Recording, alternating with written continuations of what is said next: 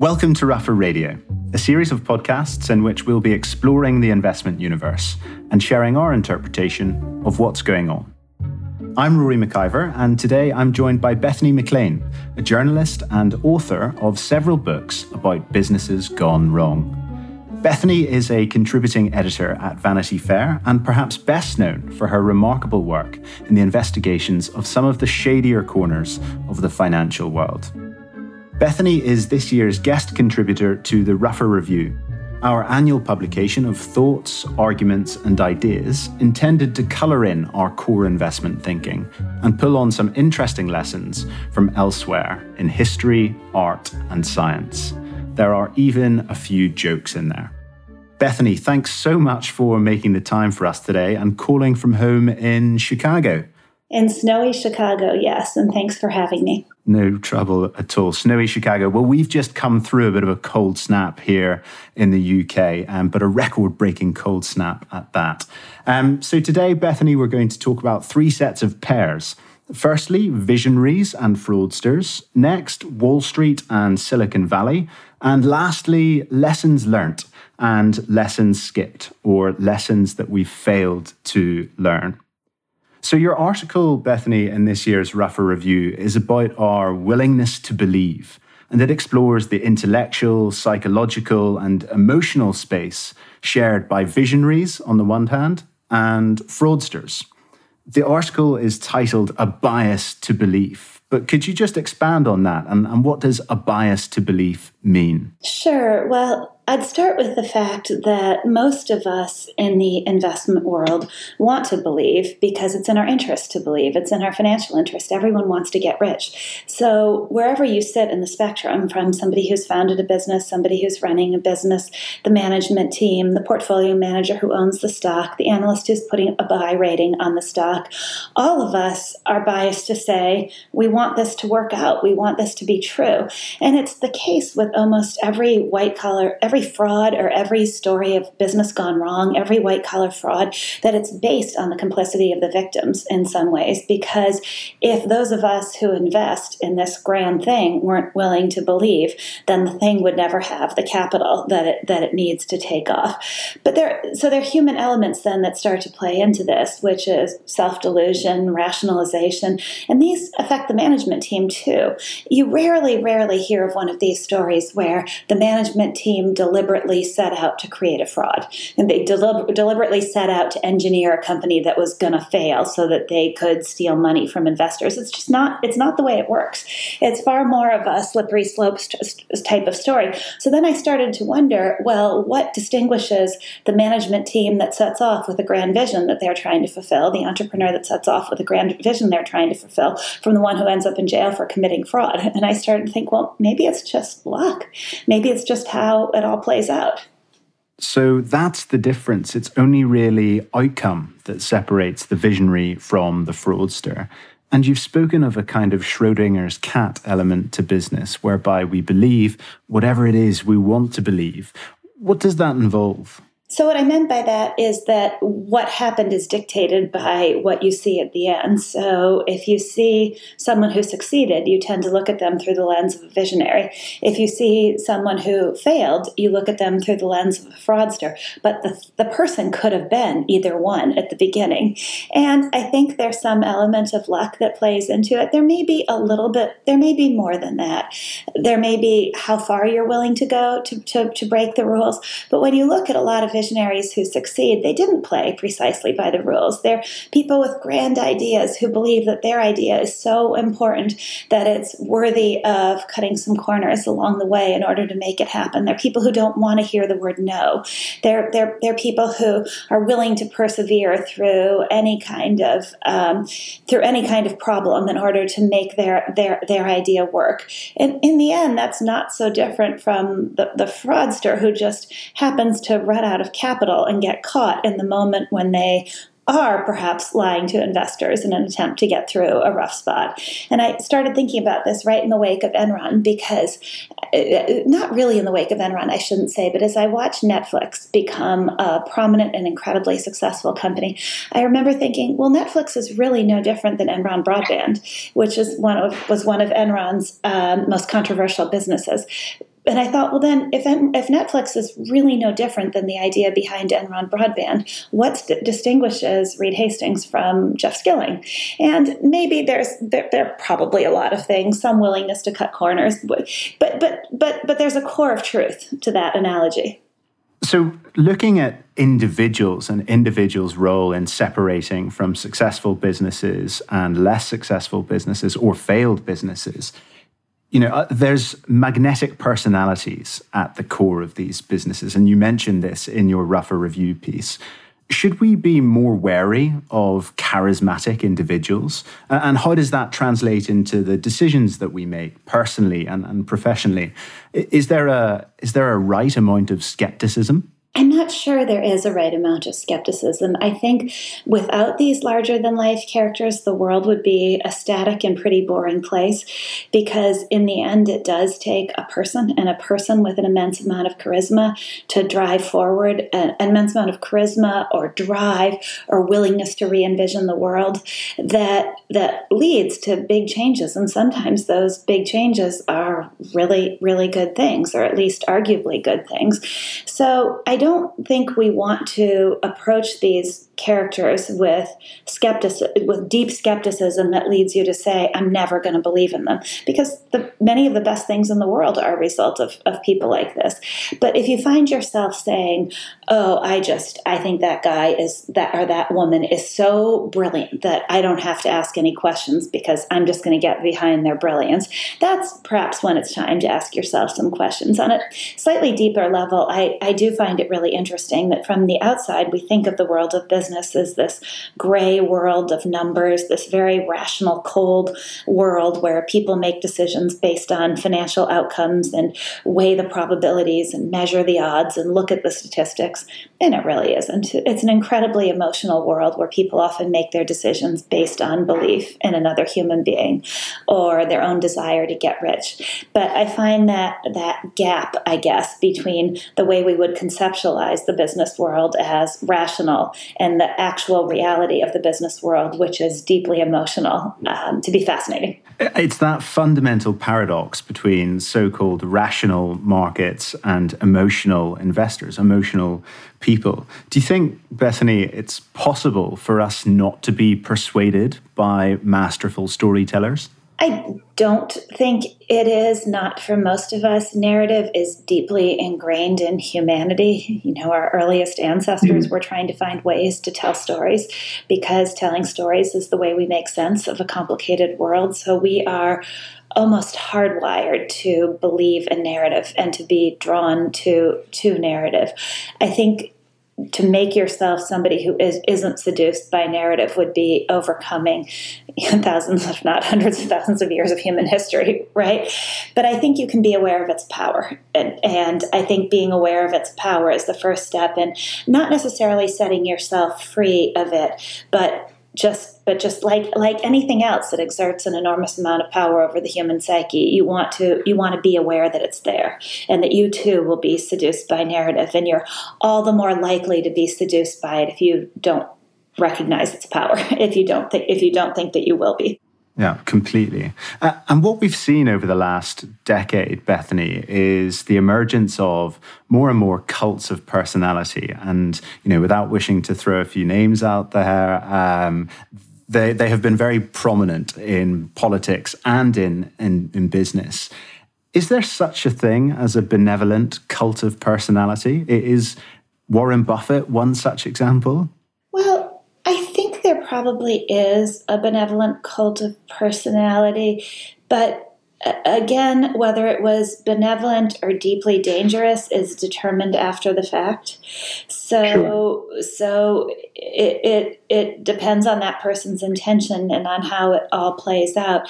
But for sure, when you look at the market, there are companies who that don't have to make money, that are given essentially a pass by investors, by Wall Street, because of the cult of personality. So those CEOs their vision is regarded as so impregnable, and they are so trusted and believed by the market that they get a pass on making money because people believe their promises that they're going to make money in the future.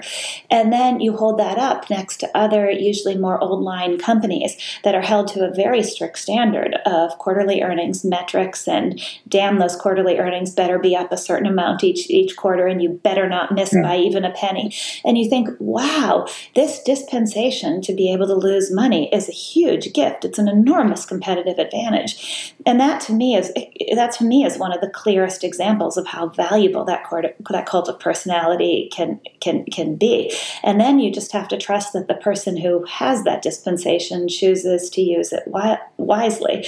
But I mean, even think about that. The company that doesn't have to make money, that has a really high stock price just because investors are inclined to believe in the person who's running it, then has a currency with which they can go make acquisitions. They can make investments, they can make acquisitions, and they basically have a hall pass. And versus the company that doesn't have any of that. So I was always trained when I was growing up and young that a company and its stock were two different things. You know, the company could have a great story and whatever, you might want to believe that, but then there was the stock price, and the stock price was this rational thing, and that's what dictated reality. And I've started to think, no, the story and the stock have actually merged over the last couple decades. Or maybe that was never true and I just believed it for a period of time. But I now think the story is the stock and the stock is the story, at least in our current market. And Bethany, what do you think has made it that way? Is that through access to information? Is that because retail traders everywhere sort of know everything about a company and about a stock without necessarily having to delve into its financial statements? I think it's partly because of global interest rate policy. Right? The record low interest rates all around the globe have sparked a speculative fervor and made it almost impossible for people to lose. So you see now since the financial crisis, a decade of history where stocks have mostly gone up and stocks with good stories have really gone up.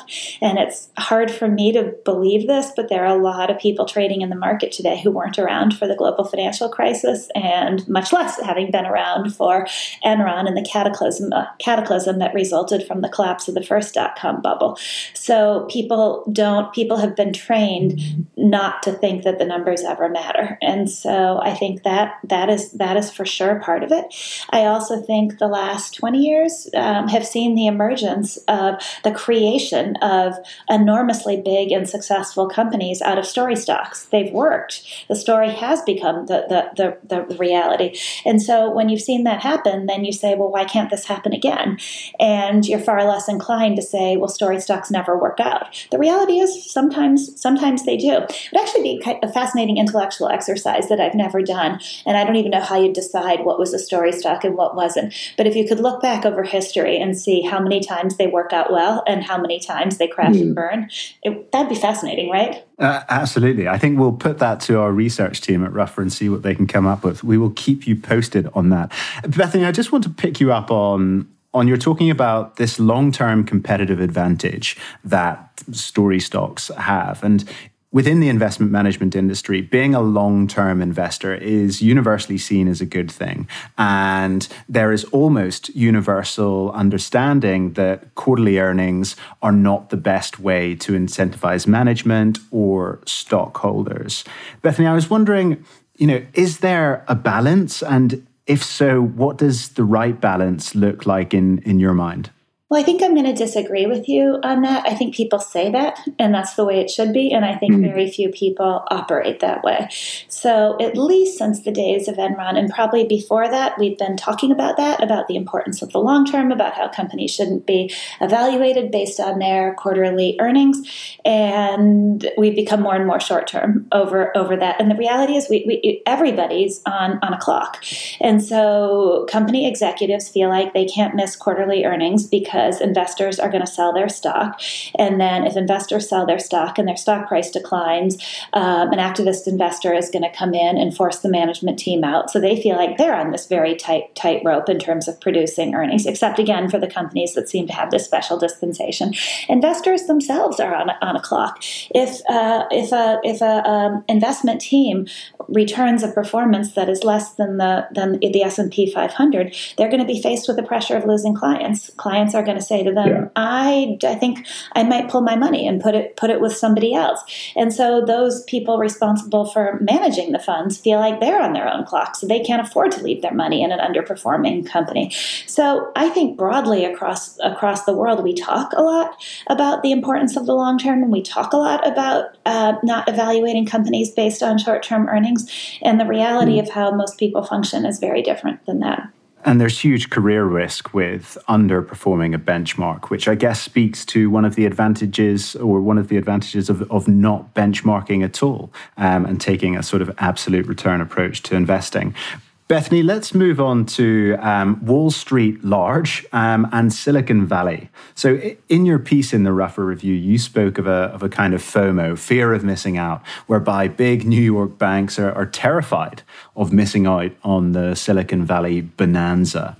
Do you think Silicon Valley is now out of control, untethered morally and financially, or is it this new city on a hill? I think there's some aspects to it that are a new city on a hill. There are a lot of really good, valuable things coming out of Silicon Valley, for sure. But I think the larger story is that it's untethered, and it's been untethered because of the complicity of venture capitalists and big Wall Street banks, the people who are supposed to be the gatekeepers, who are supposed to say no to an overly aggressive company management. And I think a couple of things have enabled that. One is this cult of personality. Ever since certain big companies have become successful based on a cult of personality, there's this idea that all we need to do is back the person with charisma, the cult of personality, and we too will get rich. So the last thing you want to do is look at one of those people and rein them in and say, no, you can't. You have to behave like an adult. You're running a company. The idea is it's all kind of become a mixed muddle of the more out of control, that's resulted in a sort of idea that the more out of control you are, the better you are, the greater you are, the more innovative you are. And in reality, those two things don't necessarily have anything to do with each other, but that's enabled a whole lot of bad behavior. I think big Wall Street firms are so terrified of missing out that instead of looking at a company that's trying to go public and saying, this doesn't work, the underwriters who should be the adults in the room and look at a prospectus and say, no, we're not taking this public. You need to fix this. They're so desperate for the fees and so desperate to be part of this whole thing that instead of playing the job of the adult in the room, they play the role of enabler. One of the oddest things to me has been the flip from the first dot-com bubble. So in the first dot-com bubble, public market investors, mainly small investors in mutual funds or who are trading on their own, are the ones who got fleeced. And private market investors, the venture capitalists, the executives, made a ton of money, even off companies that later failed. You could take anything public and people would buy it. This time around, what's fascinating is it's been the public markets who have said no. The private market, whether it's big mutual funds or venture capitalists, have been so desperately afraid of missing out that they've enabled these ever higher valuations, and they didn't see that the game had changed. They thought they'd be able to take these companies, turn them around, and stupid public market investors would take it off their hands so that they could cash out. And instead this time, and I have just been delighted by this, instead this time the public markets have said, no way, no thanks, your problem. And I think that's awesome. Bethany, is Wall Street in the midst of revolution? And I'm thinking here of a piece you wrote a little while ago about private equity winning Wall Street, the wave of retail trading, and just general access to capital markets. And are there misdemeanors underway now which we should be looking out for? So I think Wall Street has lost its mojo in many ways, and you can trace that to the financial crisis where the big banks screwed up and as a result were placed under an incredibly tight regulatory and capital regime. And what that did was drive risk-taking out of the regulated banking sector and into the non-bank financial sector. And the great irony here is that in the wake of the financial crisis, the whole discussion was about the risk of a shadow banking system. a system of money that ran parallel to the existing regulated financial system. And all we've done is magnify that by 100 times. We didn't fix that. We didn't do anything to make it better. We just clamped down here on the big regulated banks and left the rest of this to mushroom over here. I think that's caused Wall Street to lose its mojo because the typical things that enabled Wall Street to make money, proprietary investing, making big trades, you can't do any of that anymore. So that's moved to private equity firms and to less regulated areas. I think the rise of fintech is another, maybe not existential threat to Wall Street, but for sure a threat to Wall Street. There was a recent saga in the markets that has dominated everybody's attention, and what I found fascinating about it was that it didn't involve a single big Wall Street firm, which shows you how the center of gravity has shifted. And then there's the rise of alternative currencies, right, that exist outside the fiat money system. And so while you want to say, well, the big banks are always going to have primacy in our system because they're the ones given the dispensation to be big banks by governments, what if the whole system of money becomes a non-governmental one? So I think there is a sense on Wall Street that a sense of existential terror, which I think then leads them to do stupid things. Well, it's not like they didn't do stupid things in the past. No. That's for you to say. I couldn't possibly comment on. And Bethany, part of that battle between Wall Street and Silicon Valley actually relates to a battle of talent. Bright graduates are having to decide whether they want to go to big Wall Street bank or perhaps go down to Silicon Valley. You referenced the recent saga in markets, and you've also sort of spoken of a mom and pop, I'm probably pronouncing that incorrectly, view of stocks rising, that stocks going up is fundamentally a good thing. And that's true in America, and I guess also to some extent in the UK and Europe. Short selling, though, is it fundamentally a bad thing? So that is one of the things that surprises me about the market today, because I think so many of the traders operating in the market today are so sophisticated. They understand things that the investors of yore did not, about how the system is set up to screw them, about how they too can play the game. But I think the thing they get wrong is short selling. They have a weirdly moralistic approach to short selling, that somehow anybody betting against a company is a bad person. And I get some of that with some of the skeptical stories I've written. I get attacked on Twitter for it, and I get attacked in two ways. One is basically you're a bad person to want to have any kind of to ever advocate for a stock going down, and that's not what I do. But to ever put out anything that's negative that could result in a stock going down, and I think you guys, and they are mostly guys, you guys pride yourself on your toughness and on your sophistication. Since when did you think that stocks were only supposed to go up? Since when did you come to think that was some kind of right? I happen to think that short sellers at their best are the policemen, policewomen, police people of the markets who find the frauds, and they're the only people who are incentivized to say, no, this thing doesn't make sense, to take another company that doesn't exist anymore, Theranos. Had Theranos been a publicly traded company, I think short sellers would have figured it out long before the eventual collapse came. So I think short sellers play an incredibly important role in the market, but I think their role has been diminished after a decade where, thanks to global low interest rate policy, we've had this incredible speculative bubble. Short sellers have lost tons. Then there are a lot of people in the market today, at least I get a lot of this on Twitter, where people say to me, don't you realize, because the stock has gone up so much, it's back to my comment about story stocks and about the importance of story, and a stock being the same thing as a company, don't you realize because the stock has gone up so much that your criticism of this company was completely wrong, you stupid idiot? And I say, wait. Just because the stock went up so much doesn't mean my criticism was wrong. One thing doesn't have necessarily have anything to do with the other. Enron stock went up wildly for a decade before the collapse came. In fact, I think it went up some 70 or 80% in the year 2000, the year before it went bankrupt. One thing, just because a stock is rising and doing really well doesn't mean the criticism is off base. It doesn't mean it's on point either, but it certainly doesn't mean it's off base. And I find there's a real naivete or disconnect in the market today on that subject. Yeah, Bethany, let's pick up a little bit on Enron, and let's tie this in, I guess, to lessons we have learned and some lessons perhaps we've skipped or lessons we haven't learned. Your specialism is in investigative and long-form journalism, often into financial skullduggery. Bethany, is it about going after the bad guys? It never has been for me. It's always been about finding disconnects, and I think that's a result of being a math major. And if you are trained as a mathematician who does proofs, A has to connect to B to C to D. And if there is a step missing in there, if the logic doesn't flow, then it draws your attention.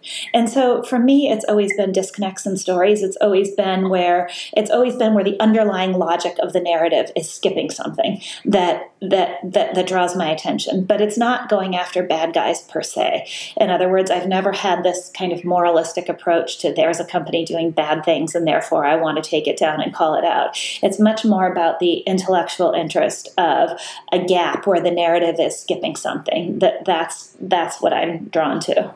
And there's been some progress in the way that companies are governed, or perhaps there hasn't. You'll tell me, I guess, Bethany. But has this so-called progress reduced the risk of future scandals, or is there another one hiding in plain sight? I wish listeners could see the blank look I'm giving you right now. Oh, no.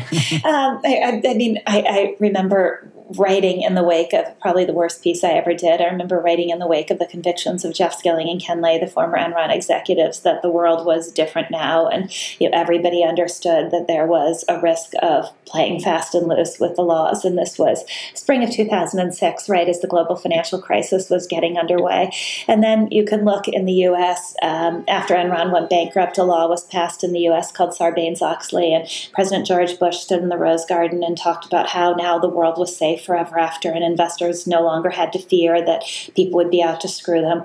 It's almost identical in language and tone to the speech President Barack Obama gave in the Rose Garden after passing the Dodd-Frank law in the wake of the financial crisis. So no, I don't think things have changed in any fundamental way. I think in some ways they've probably gotten worse. Our big problem is that we have a tendency to look in the rearview mirror, try to put rules in place that fix yesterday's problem, and then all say to ourselves with great smug satisfaction, look, we fixed it.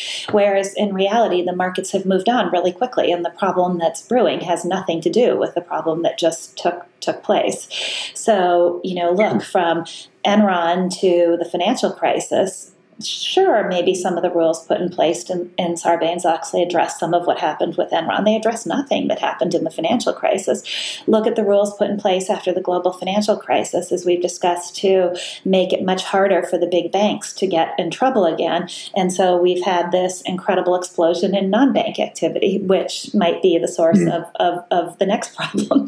So no, I don't. But the world would be pretty boring if everything were tightly regulated and there were no more explosions, and I wouldn't have anything to write about. So, no, quite right. And Bethany, if I were to play fairy godmother and to sprinkle some magic dust and say, Bethany, you're allowed to make one rule that's going to protect investors, consumers, whoever it might be, what would that one rule be that you would introduce?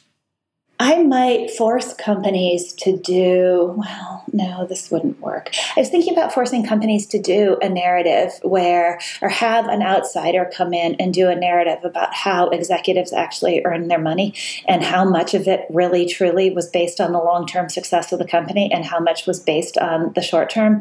Because I really think if you could motivate the people who run companies such that they wanted their businesses to be around in 10 years, 20 years, 50 years, 100 years, whatever we think the appropriate timetable is, that if people really, really cared, and they had to care because that's where their money was coming from, that their company succeeded over the long term, I think you'd have a very different landscape than you do today. But unfortunately, the more rules we try to put in place to create that, the more those rules offer the chance for subversion, and the more we see stories of people having made an inordinate amount of money when the thing they were doing failed.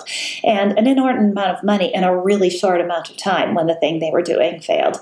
And I have nothing against, I'm actually a believer in capitalism in many ways and in business, and I have nothing against somebody who creates an enormously successful product that makes the world a better place and offers people a chance to make a living, creates jobs. I have nothing against those people making a great deal of money. My big problem is that we seem to have created a system where a lot of people can make a lot of money from failure, and that's problematic. I think that is probably fundamental to the woes facing modern day capitalism. And Bethany, throughout your work, it all seems to boil down to human nature. And it's almost a great game of whack-a-mole as humans bounce between brilliance and recklessness and vision and fraud. But in your Ruffer Review piece this year, Bethany, you outline that wonderfully. So thank you very much for contributing to that. And thank you so much, Bethany, for your time today. Thanks for having me, and thanks for the great questions. And as I mentioned, you can read Bethany's article, A Bias to Belief, in this year's Ruffer Review, which will be available in early March. To request a copy of the review, you can find a link in this episode's show notes. You can subscribe to Ruffer Radio on the App Store, Spotify, or wherever you get your podcasts. Past performance is not a guide to future performance. The views expressed in this podcast are the views of Ruffer LLP. They do not constitute as investment research or advice and may be subject to change. Ruffer LLP is authorized and regulated by the Financial Conduct Authority.